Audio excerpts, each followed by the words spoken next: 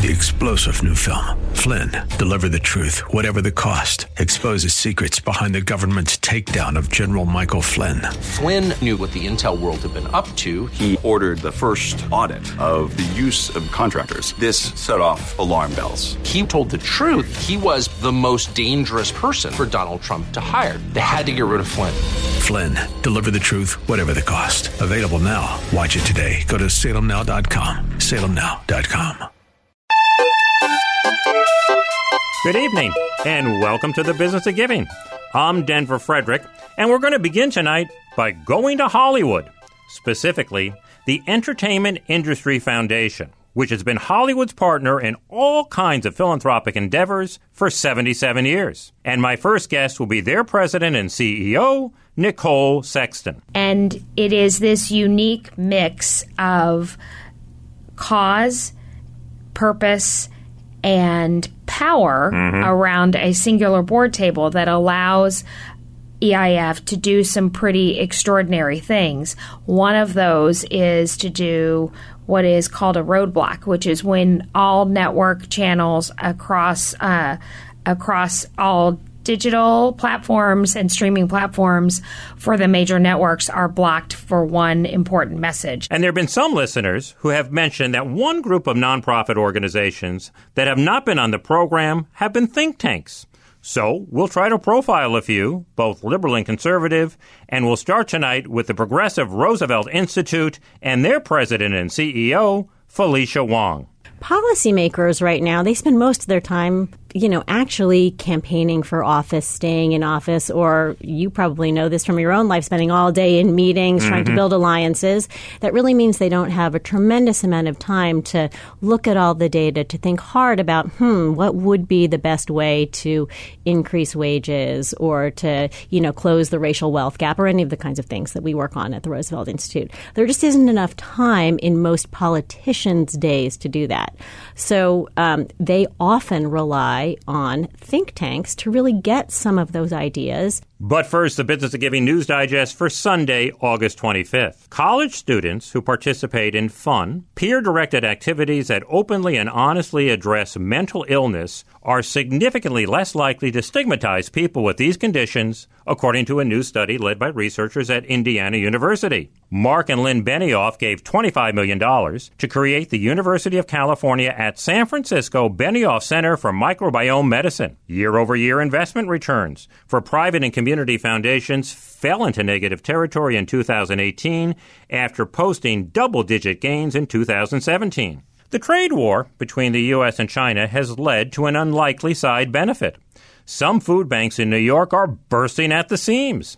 The state's largest regional food banks have been taking and distributing additional food that the U.S. government has bought from farmers in response to China and other countries levying retaliatory tariffs against the U.S. goods. A majority of nonprofit organizations struggle to effectively measure and demonstrate the impact of their work, a report from Oracle NetSuite finds.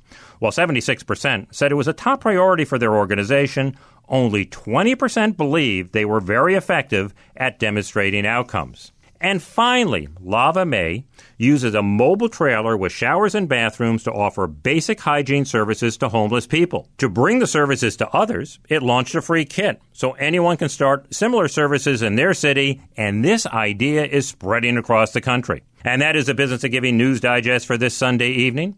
I'll be back to speak with Nicole Sexton of the Entertainment Industry Foundation right after this. Top companies have now begun to discover a reliable source for skilled new talent, and they're finding great success with employees who are productive, engaged, and innovative. Explore the country's largest untapped talent pool, 24 million Americans with disabilities. The National Organization on Disability is the leading partner for companies looking to accelerate their disability employment efforts. Attract, hire, and retain. Learn more at NOD.org.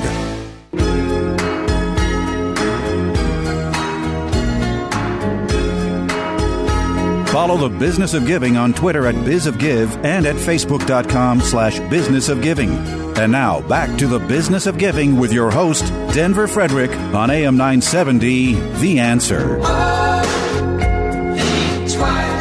It was back in 1942 when Samuel Goldwyn, along with pals such as Humphrey Bogart and James Cagney, founded what was to become the Entertainment Industry Foundation.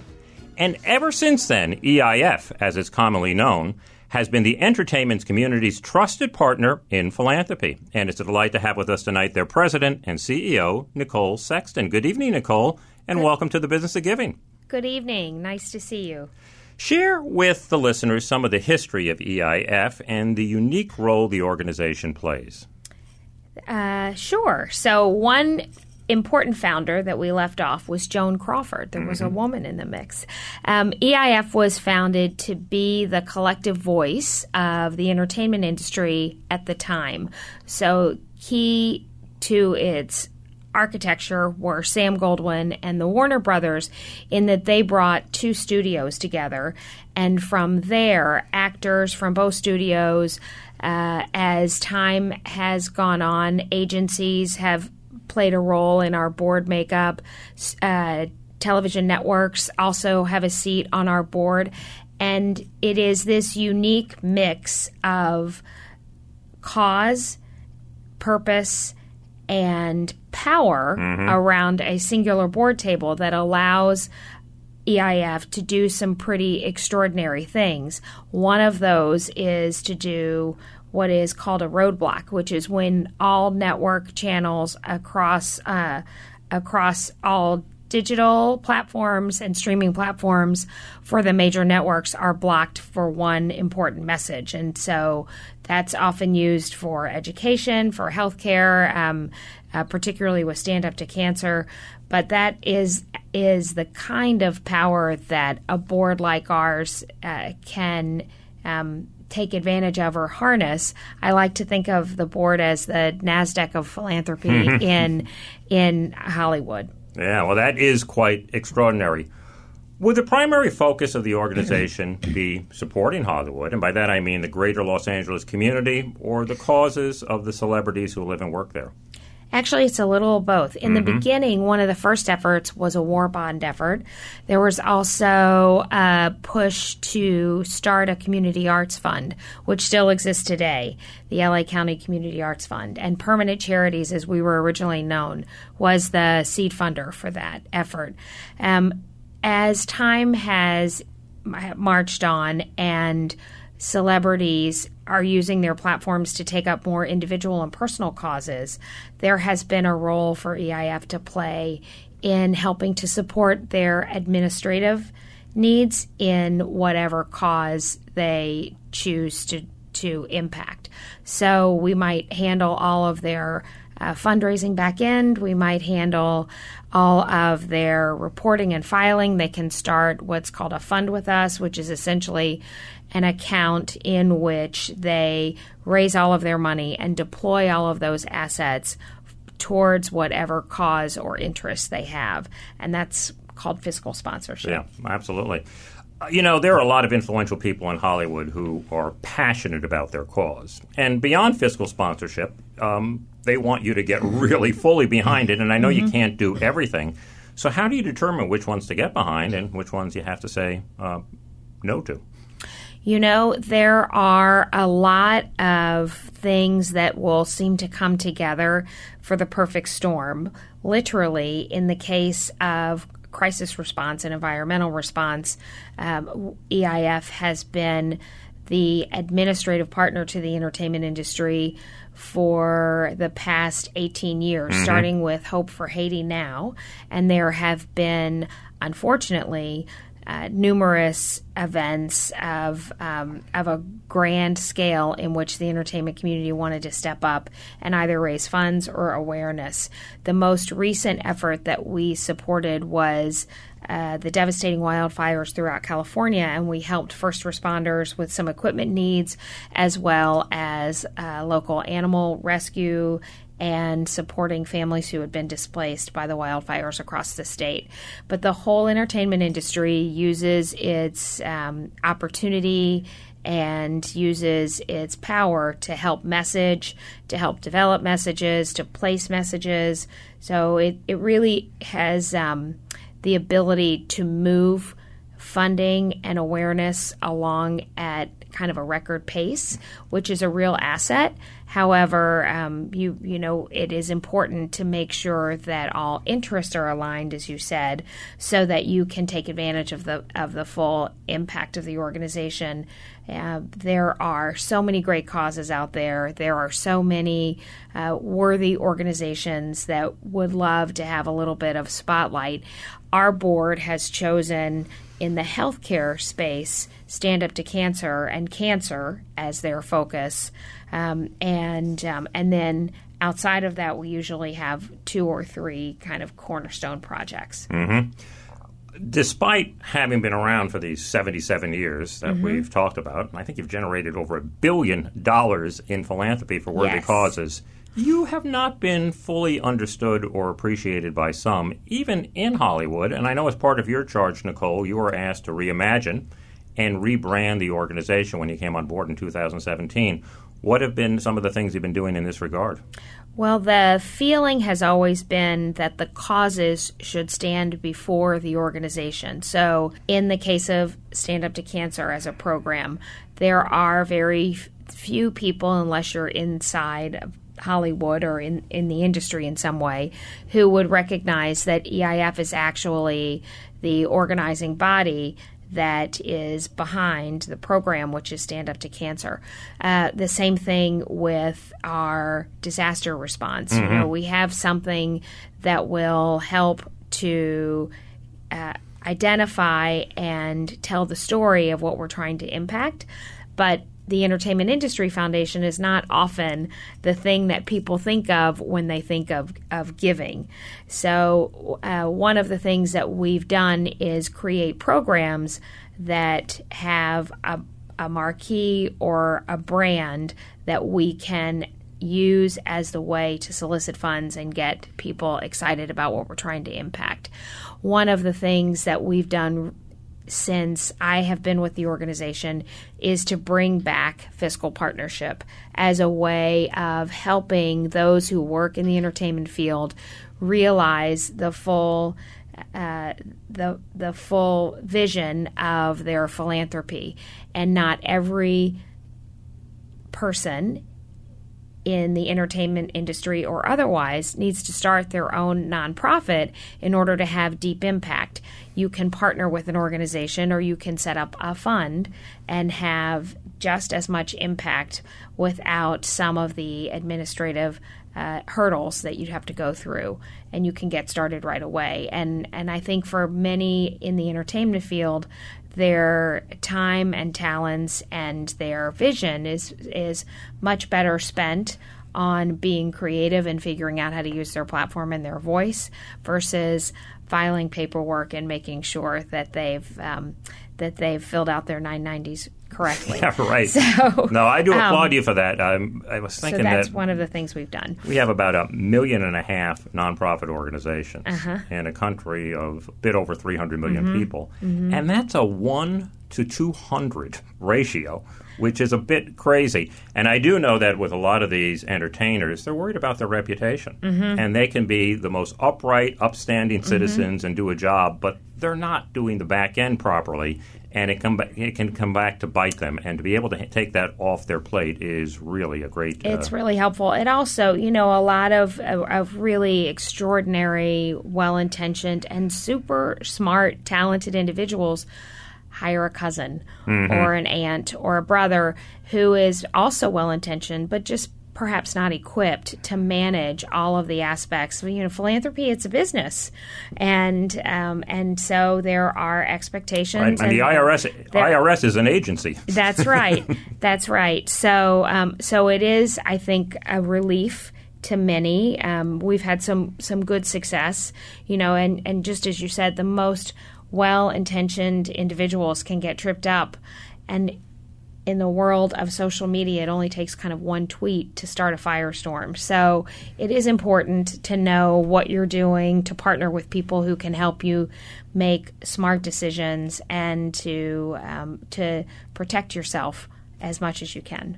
Let's talk a little bit more about Stand Up to Cancer, because perhaps that's the best known of all the programs that you have generated. How did that get started, and what's on tap for this year? So Stand Up to Cancer is in its it's going into its 12th year. It's in its 11th year now. So its 12th year it will have another one of its kind of groundbreaking roadblock telecasts.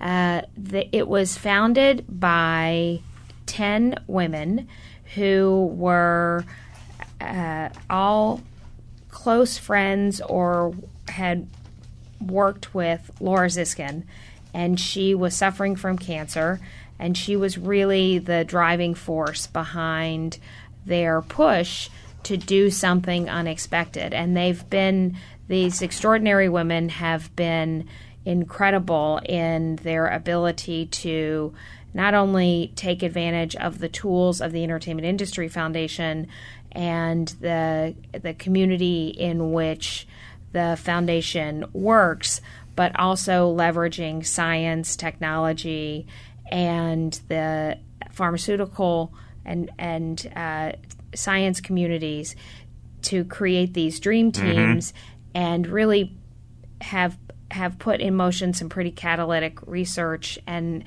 had some unbelievable outcomes in a relatively quick period of time. Yeah, you have over 100 teams that you have you've helped to fund. When is this year's roadblock going to be? It is always, so it's every other year, and it's always in the fall. Okay. So about about a year and some change from now.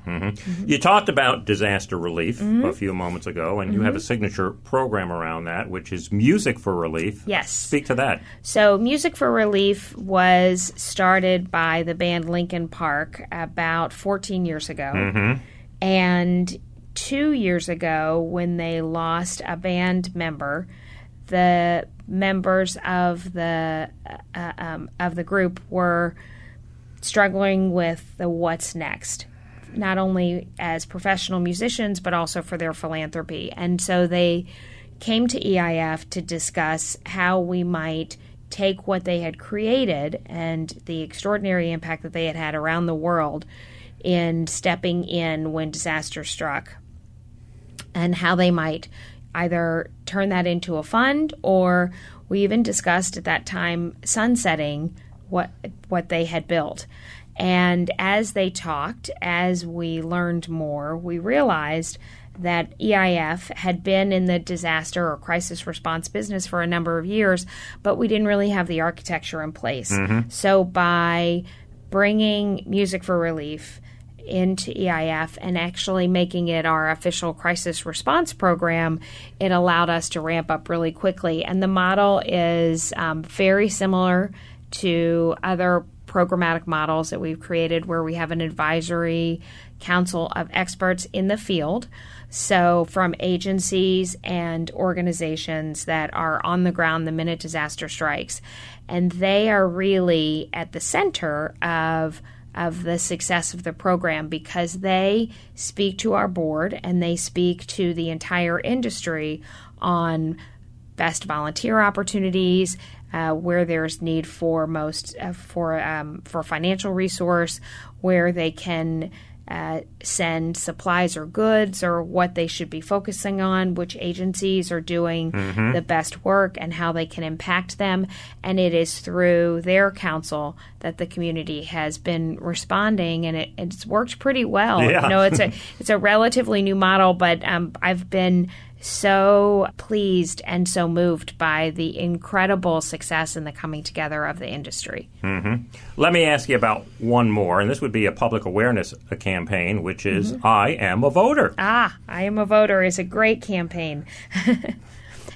So we started that 10 weeks before the 2018 elections. And as we all know, there was a great push to increase voter turnout in the midterm elections. There, just as you mentioned, there are a number of organizations. There were a number of organizations that helped to push voter turnout, and I think everybody feels really good about the increase in turnout in 2018.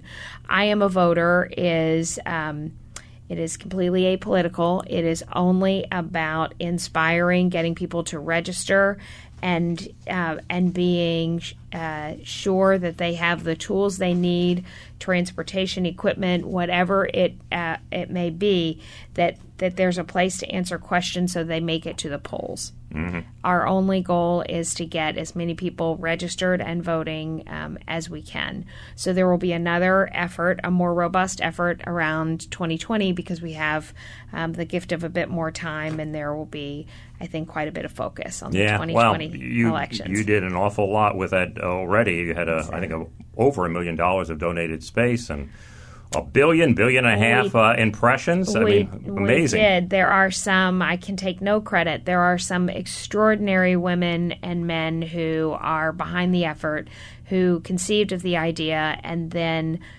came together and brought others under the tent in order to create something pretty special in a very short period of time. So, Nicole, are there any innovations or trends that you're seeing in the Hollywood philanthropic community, the charitable scene, if you will, that could spread to other communities across the country in the near future? There are, I think, so many ways to engage the entertainment community. But the first thing that you need to understand is that if it's not authentic, it won't last. Mm-hmm. And people will see right through it and probably not respond well to it.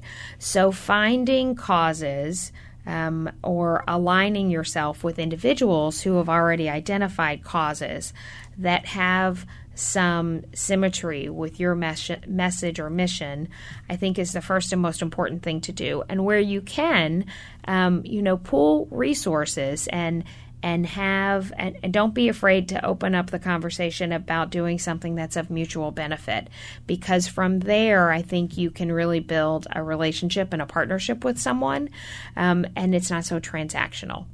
Yeah, and it seems, at least what I've been able to observe, celebrities are using social media yes. a lot more now than perhaps just showing up at a gala the way they did, and are having greater impact. They're having greater impact, and there are virtual meet and greets that you can do with celebrities now, backstage at a concert or after an event. They can tee up a half a dozen virtual meet and greets, and it feels like you're right there talking to the individual, asking questions, and it's a great way, I think, for people to take full advantage of their time, no matter where they are, and impact causes that they care about. Tell us a little bit about EIF. You're a nonprofit organization. Who funds you? What are your sources of revenue? So we are funded through our programs.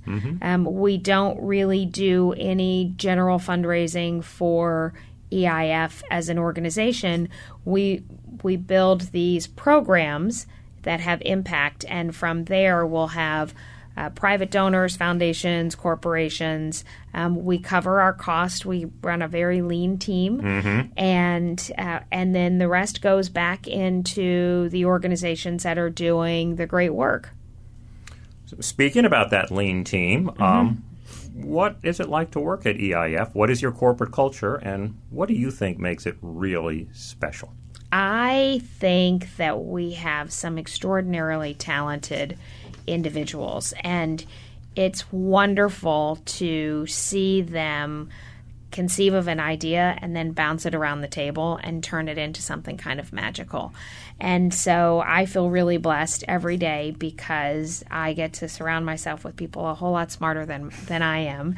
And they keep things moving and they keep it fun. There's a lot of joy in our office. Well, that's great. What part of your job do you enjoy the most, and what do you find to be the most difficult? Well, the most, I'll end on a happy note. The most difficult is being away from New York, because that's home, and well, we like to hear that. That's where my family and friends are, and so that has. I have not been shy. I'm working on it, but I've not been shy about that being a pretty difficult move for me.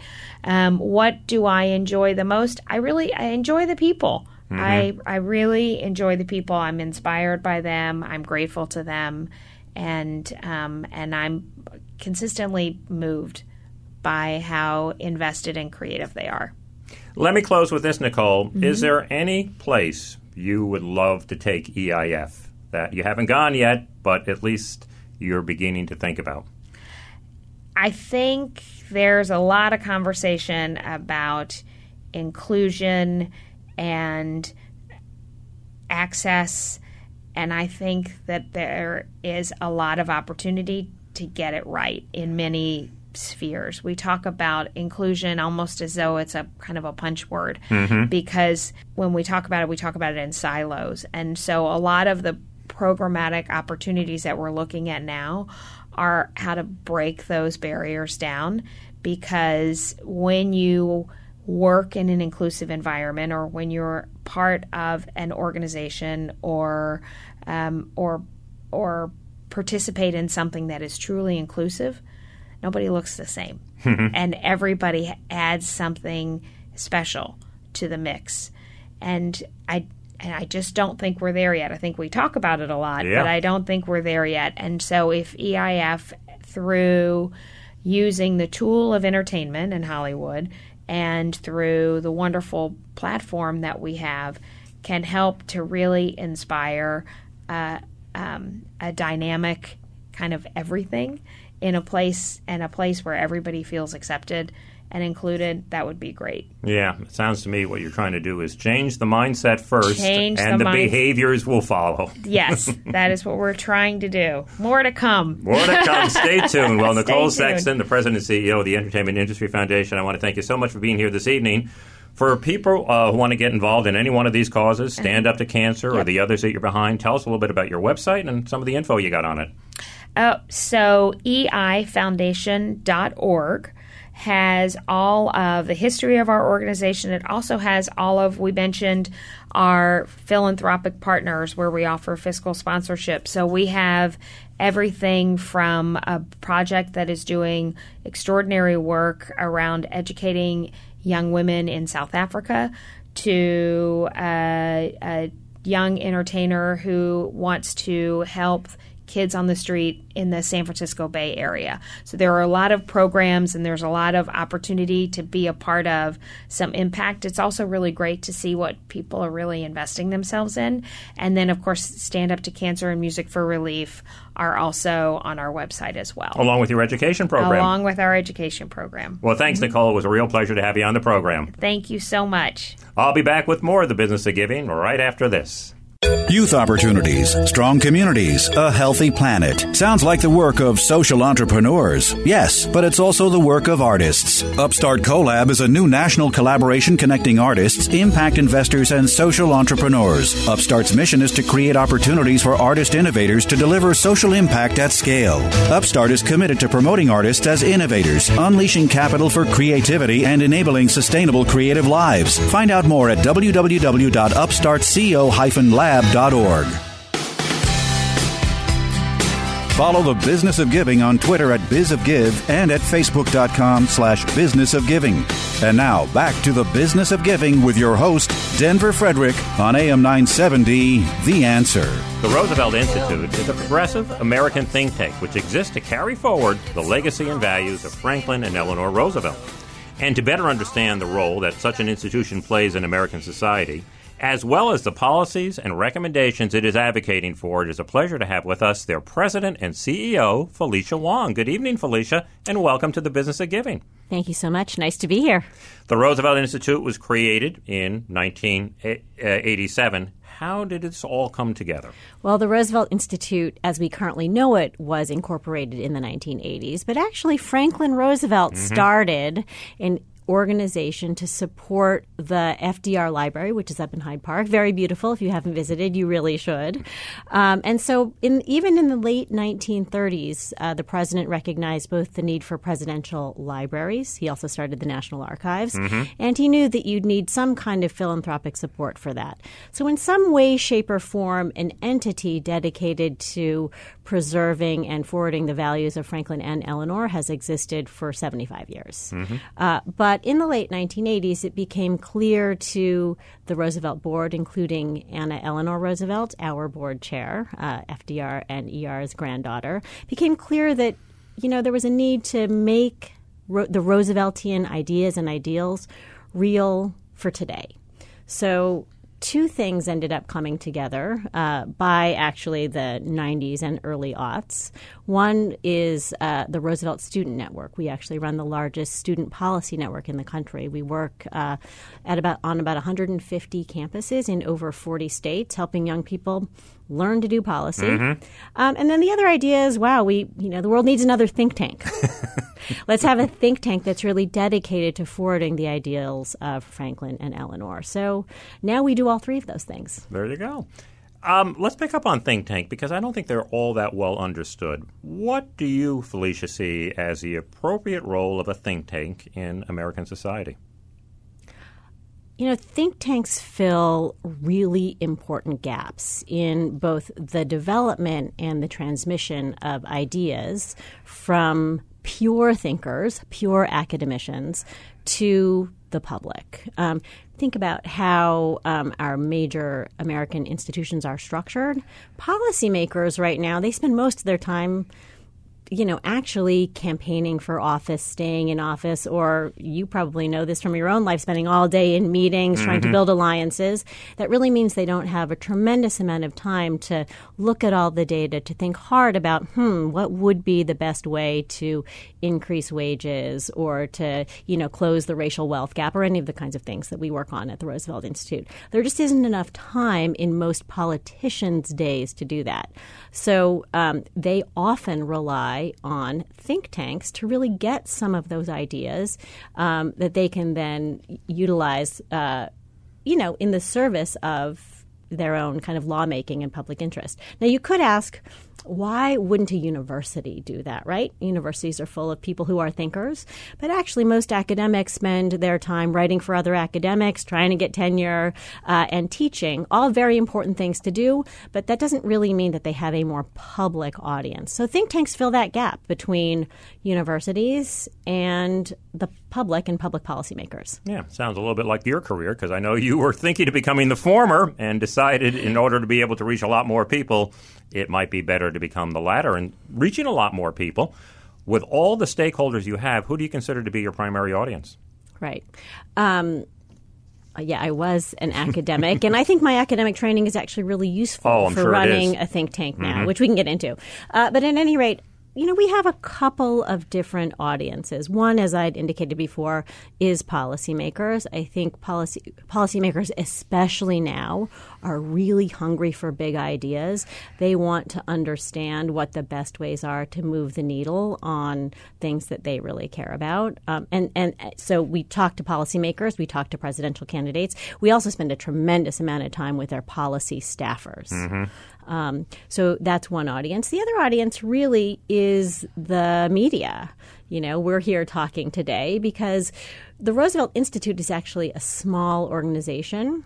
We're about $10 million annually, which we can get into, but for a think tank, that's really not very big. That means we don't have an enormous PR shop. We don't do a lot of branding and marketing. We don't kind of go direct to consumer, as it were.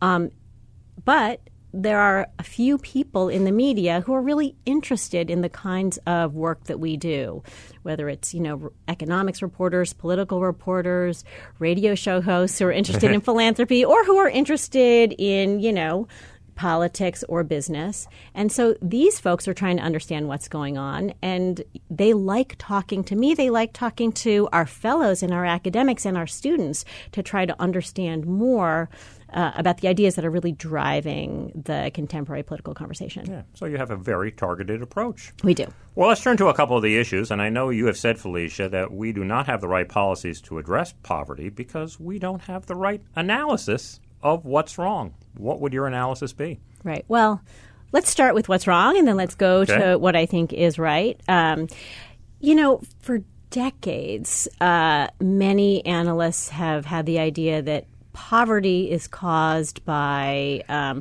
some kind of educational deficit or skills deficit in individuals who are poor.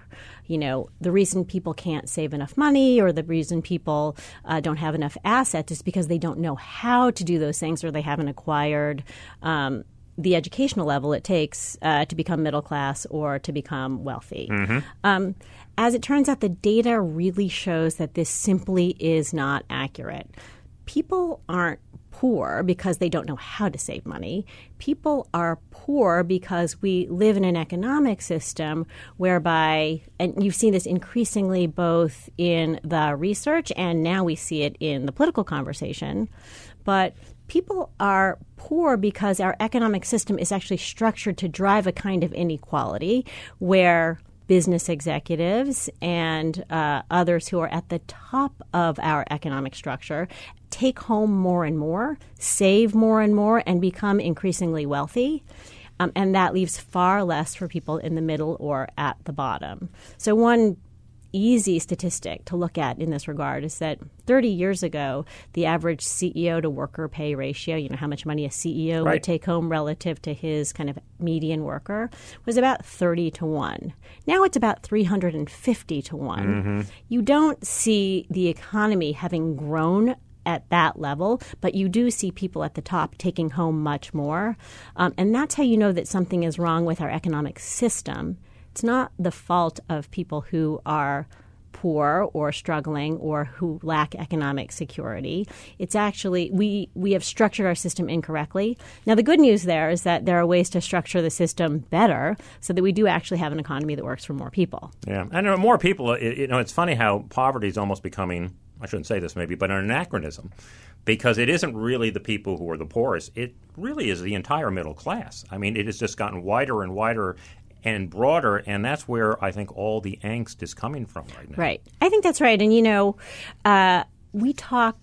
we used to talk in 2011, 2012, we talked a lot about the Occupy movement as really having started right down something. Here, as a matter of fact. Right around the corner, Yeah. Zuccotti Park, right? And then you sometimes saw people say, oh, well, Occupy really didn't do anything. I actually fundamentally disagree with that. Occupy put the idea of inequality and the relationship between, as I said, the top of the economy and the rest of the economy, really put that concept on the map, made it much more popular to think, not popular, but made it much more commonplace to think about how our economy worked as a system. And as you recall, that 1%, we are the 99%, they are the 1%, that kind of meme, that's now something that you see in our political conversation every day. And I trace a lot of that back to Occupy. I have to say I also trace a lot of it back to the kinds of think tank and academic work that people at Roosevelt and other similar organizations do. But, this was also something that was in the ether because I think the public actually understands this in many ways far better than people who are elected officials. Yeah, I would certainly agree with you on Occupy. It's funny how we make a determination as to whether something is successful or not immediately after it ends. And because they didn't have an agenda of what they wanted, it was considered to be a failure. But you really have to look at these things over the course of a number of years and recognize, well, this is the impact that it had. Right. And as you said, it really did change the conversation. Right. Well, the Roosevelt Institute has been advocating for new rules for the 21st century to deal with this enormous wealth gap in the country, among other challenges. What are those new rules? Well, the first piece of our new rules agenda is really just a recognition about how our economy is structured. Since about the 1980s, we have labored under this set of ideas that the free market is the best and that market answers and private sector solutions are going to actually do the best for the most people economically. That implies that you shouldn't have that you don't have structures and rules in a market.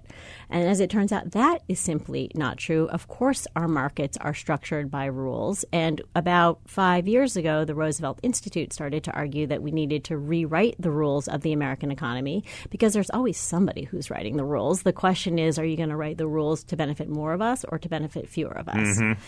So most recently, we put out a report called New Rules for the 21st Century that actually argued that you needed 3 things to make better rules in our economy.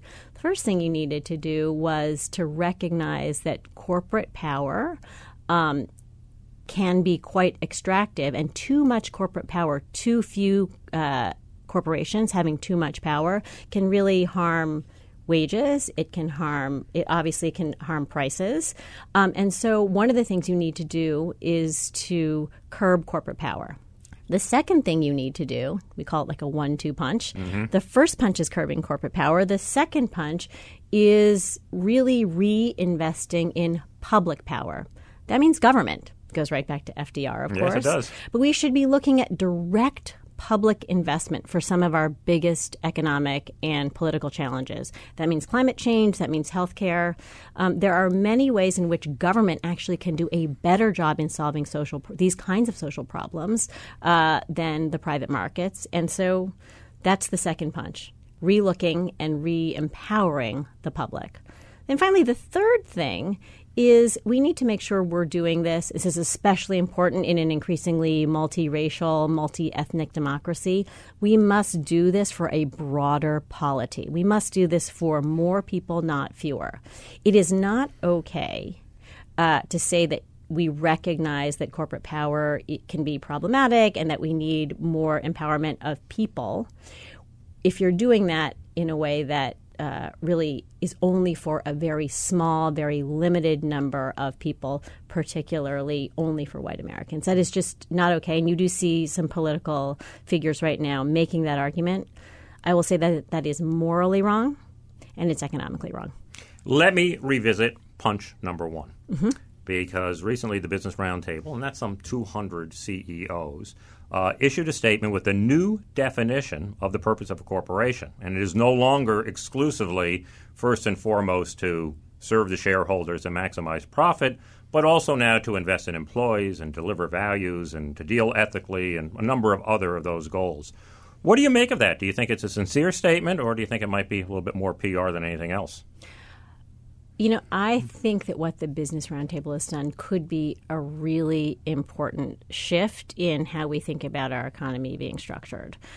This idea of shareholder value, the idea that the only goal of a corporation is to actually deliver economic value to the people who own pieces of the company. You can trace this back to Milton Friedman in the 1970s. You're right, famous New York Times Magazine piece.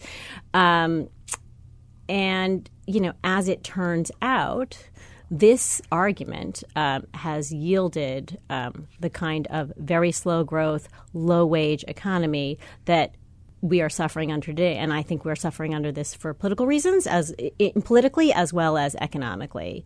So I think the fact that the Business Roundtable has said that what they want to do is invest for shareholders, but longer term. And they also want to make sure that they're, quote, investing in workers and investing in the larger community.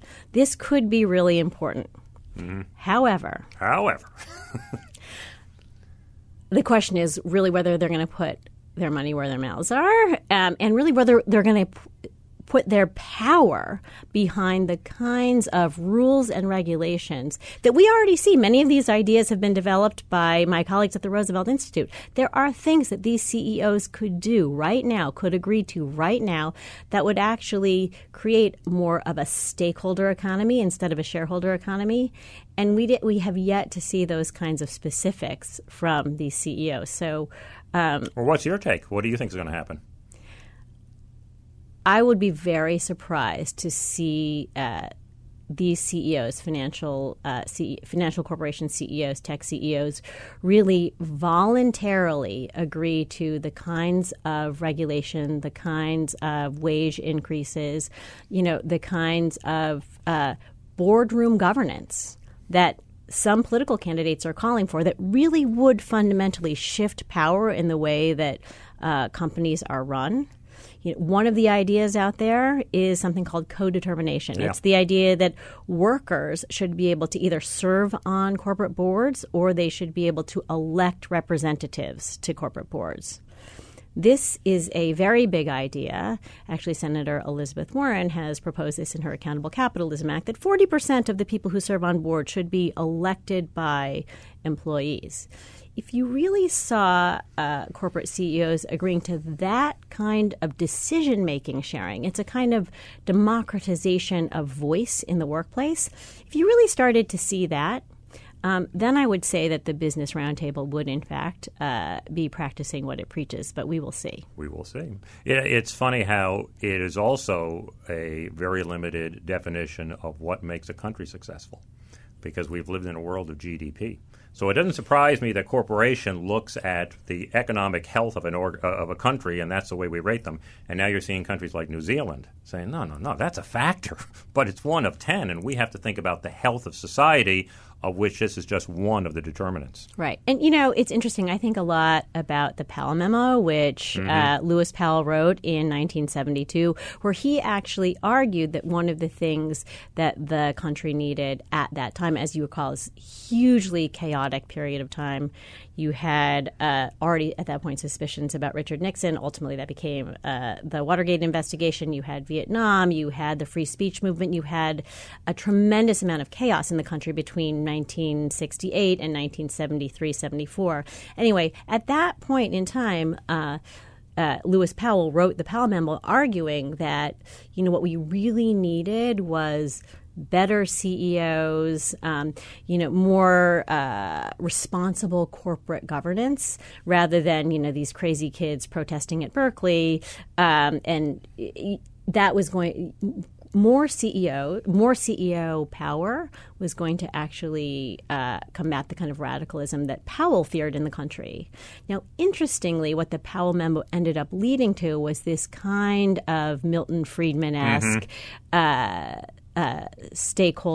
shareholder primacy that the Business Roundtable is now fighting against. So I would be quite suspicious, actually, about saying that CEOs are going to solve their own problems. I think, as I said earlier, I think that government is going to have to do a lot to make sure that that happens. In addition to what you just mentioned about Elizabeth Warren, is there any proposal that a presidential candidate has offered up that is particularly in line with what the Roosevelt Institute advocates for? And is there one that no one has suggested that you would love to see put on the agenda? I think you have to look at all the new tax policies that are out there right now. You see wealth taxes, which, again, Senator Warren has put forward. Senator Sanders has also talked about certain kinds of wealth taxes. And I think you also have to look at really increasing income taxes. And you further have to look at ways to close the international corporate tax loopholes that drive literally trillions of dollars every year offshore and out of the American revenues. So I think you have to look at fundamentally rethinking our tax structure. You need to be able to say that raising taxes is good because it's going to raise more revenue to do the kinds of things we need to do publicly. You also need to be able to say that raising taxes is actually good for growth and good for our democracy. This is not just about redistributing money. This is actually about making sure that the people who are value creators, namely middle-class workers, get money into their own hands and so can drive growth. And then finally, I think that part of taxing wealth is actually taxing away a kind of increasingly calcified oligarchy. So you got to look at the tax structure, and it's not, the conservative movement in the 1970s was really built on a low-tax orthodoxy. I think we have to turn that on its head if we want to actually increase prosperity for all. So that's one big piece that I think we ought to be looking at and that I'm actually very excited about. Something that we haven't yet seen on the presidential agenda that I'd really like to see is this idea that big public investment to fight our biggest national and international challenges. Climate is the most obvious example. Is actually good. Is actually good for our economy. So Jay Inslee, another presidential candidate, put out a $9 trillion climate plan. Did a lot of work to show how you could actually drive job growth in impoverished regions of the country if you started investing in green infrastructure. The thing we haven't heard yet is the analysis that my colleagues at the Roosevelt Institute have put out, which is, actually using public money to pay for that kind of investment is a smart move. It will actually be better for our economy. We should not be trapped by a kind of climate austerity, which is like we recognize finally that climate change is a real problem, but we feel that we cannot pay for big new investments. The macroeconomic conditions, including but not exclusively, but including low interest rates, actually suggest that we can afford to pay for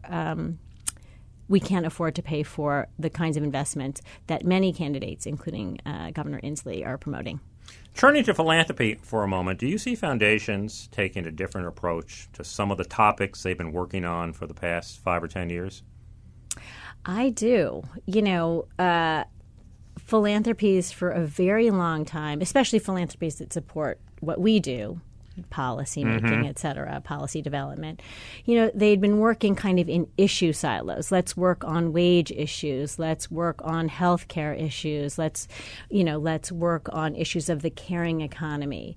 And what we're actually starting to see now is a move towards actually promoting the idea that what we do need is a new economic worldview. I know you talked to Mike Kubzansky a month or so ago, and he really talked about the idea that both Omidyar and the Hewlett Foundation are looking at promoting a post-neoliberal, meaning really a post-Milton Friedman, post-Friedrich Hayek worldview, and that if you're going to do it, that is incredibly important because all of these issues, whether it's climate or wages or taxation or corporate governance, actually fit within a worldview that says that, in my worldview, we need more public power and more government power. And in order to do that, you actually need to think differently about how our economy ought to be structured.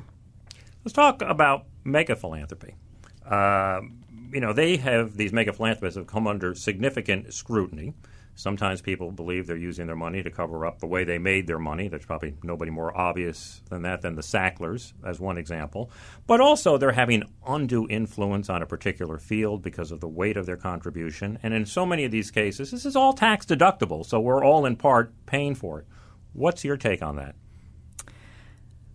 Well, obviously you see extremely rich philanthropists on both sides of the political aisle. I find it more admirable when you see mega donors supporting things that are actually against their economic interests. So I think that is one way to ask whether people are actually using their philanthropic contributions to create, a better society, more public good versus not. Are they using their money in self-interested ways?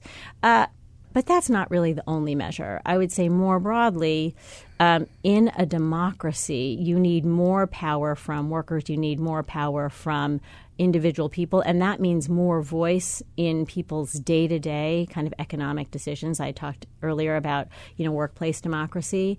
So I do think that many wealthy donors are doing great good in the world. I think that many are not doing good in the world. But regardless, we don't want a world that's essentially governed by the whims of extra political, non-democratic, small d donors. Yeah. Well, let's talk about workplace. What's a corporate culture like at the Roosevelt Institute, and why do you think it's such a special place to work? Well, I think Roosevelt's a great place to work, but of course, I'm the CEO, so you should probably ask the last person we hired. But that being said, I do think it's special for 3 reasons. The first has to do with our commitment to real communication and transparency. We bring a lot of different kinds of people together at Roosevelt. We have intellectuals and academics. We have people whose job it is to reach out to senators' offices, so Chuck Schumer and Chris Coons. And we have people whose job it is to do the finance and the accounting and the development work. Those are really different kinds of people. Very much so. So even at a small organization, you have to really be committed to bringing the kinds of people who are thinkers, the kinds of people who are relationship builders, and the kinds of people who are kind of green eye shades focused on the operations and the money. You have to work hard to bring them all together. I definitely have an open door policy, and I try to make sure that we have at least monthly conversations with our staff where people can pretty much ask and report out and answer anything they want. So that's one big piece. The other big piece actually has to do with how we bring new people on. Many of our staff are quite young. We run this student network, so of course many of the people who run that student network actually were, last year they were college students themselves. So onboarding is really important. And one of the reasons that's important is that you can commit to racial and gender and ethnic and religious diversity as we do in our hiring practices. It's very important for us to bring on people who are diverse. But if you're really going to include them, you have to make sure that everybody kind of understands the workplace culture in the same way. So, everything from like, how does the coffee maker work, to could you really just knock on Felicia's door and ask her a question, to like, how do I understand how money is spent here? All of those kinds of things, you need to kind of establish a common onboarding system for everybody that actually allows people who may have come from less advantaged backgrounds the same kind of access to information and ultimately to power as everybody else in the shop. So that is really another very important thing that we do. So I guess these are both ways of thinking about transparency and communication, but I think they're both really important. Well, a big part of your job is to persuade other people. You have a very clear worldview at the Roosevelt Institute, and what you try to do is convince others about that. And usually telling people that, hey, look at these facts, I'm right and you're wrong, doesn't work. So how do you think about trying to persuade other people to come around to some of the thinking of the Institute? Well, actually, trying to persuade people that what we are arguing for, which is a better economy for more people, is less difficult than you would think. In part because, the new data is very clear that almost all people who vote as Democrats, we are a 501c3 with a small 501c4, which I'm happy to talk about. But anyway, most people who vote as Democrats actually agree with the kind of progressive economic policies that we are putting forward. That's great.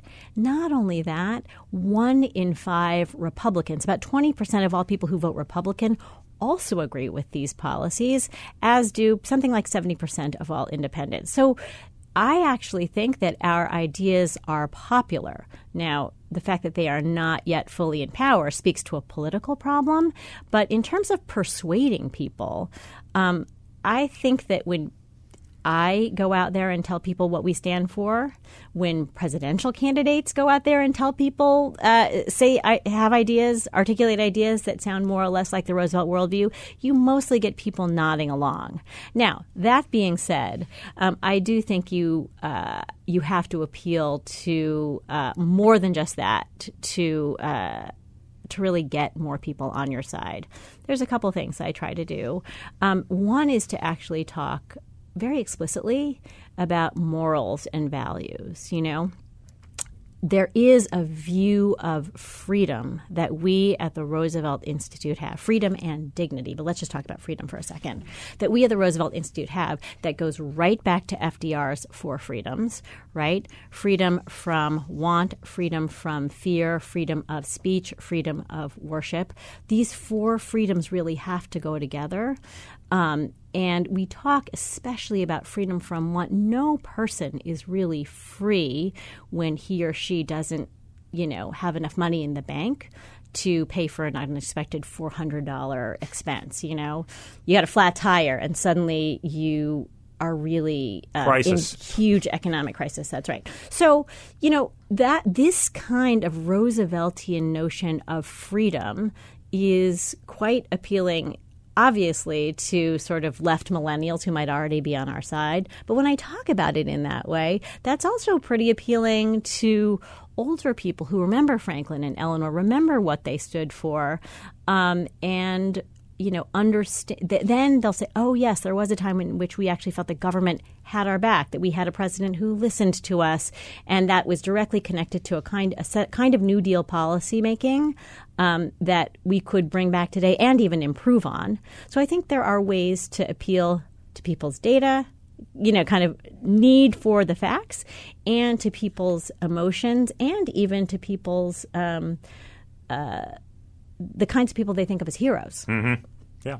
And sometimes a little sense of nostalgia goes a long way in getting people to come around. That is true. Let's make sure that nostalgia is utilized in ways that push us forward and not only backward. But that's something that we're trying to do at the Roosevelt Institute. Well, Felicia, let me say it again. Well, Felicia Wong, President and CEO of the Roosevelt Institute, thanks so much for being here this evening. For listeners who are interested in this work, tell us a little bit about your website and some of the information that they can find on it. Sure. Well, if you'd like to learn more about our work at the Roosevelt Institute, you can go to www.rooseveltinstitute.org.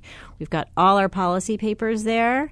We've got shorter pieces if you don't really feel like reading an 80-page analysis of the current political economy. And we've got a way that you can actually donate as well. We'd really appreciate that. Thanks, Felicia. It was a real pleasure to have you on the show. Thank you. And that is this week's show. Thanks for listening. Have a great week. And do come back next Sunday evening for The Business of Giving. The preceding program is paid for by the friends and partners of The Business of Giving. 3-star General Michael J. Flynn, head of the Pentagon Intelligence Agency, knew all the government's dirty secrets. He was one of the most respected generals in the military. Flynn knew what the intel world had been up to. He understood its funding. He ordered the first audit of the use of contractors. This set off alarm bells. The explosive new documentary, Flynn, Deliver the Truth, Whatever the Cost, uncovers the facts behind this scandal. Flynn told the truth. He was the most dangerous person for Donald Trump to hire. I find out the worst enemy that I'm going to face in my life is right here in America. They took my assessment and they wanted me to change it. And I was like, I'm not changing it. They had to get rid of Flynn.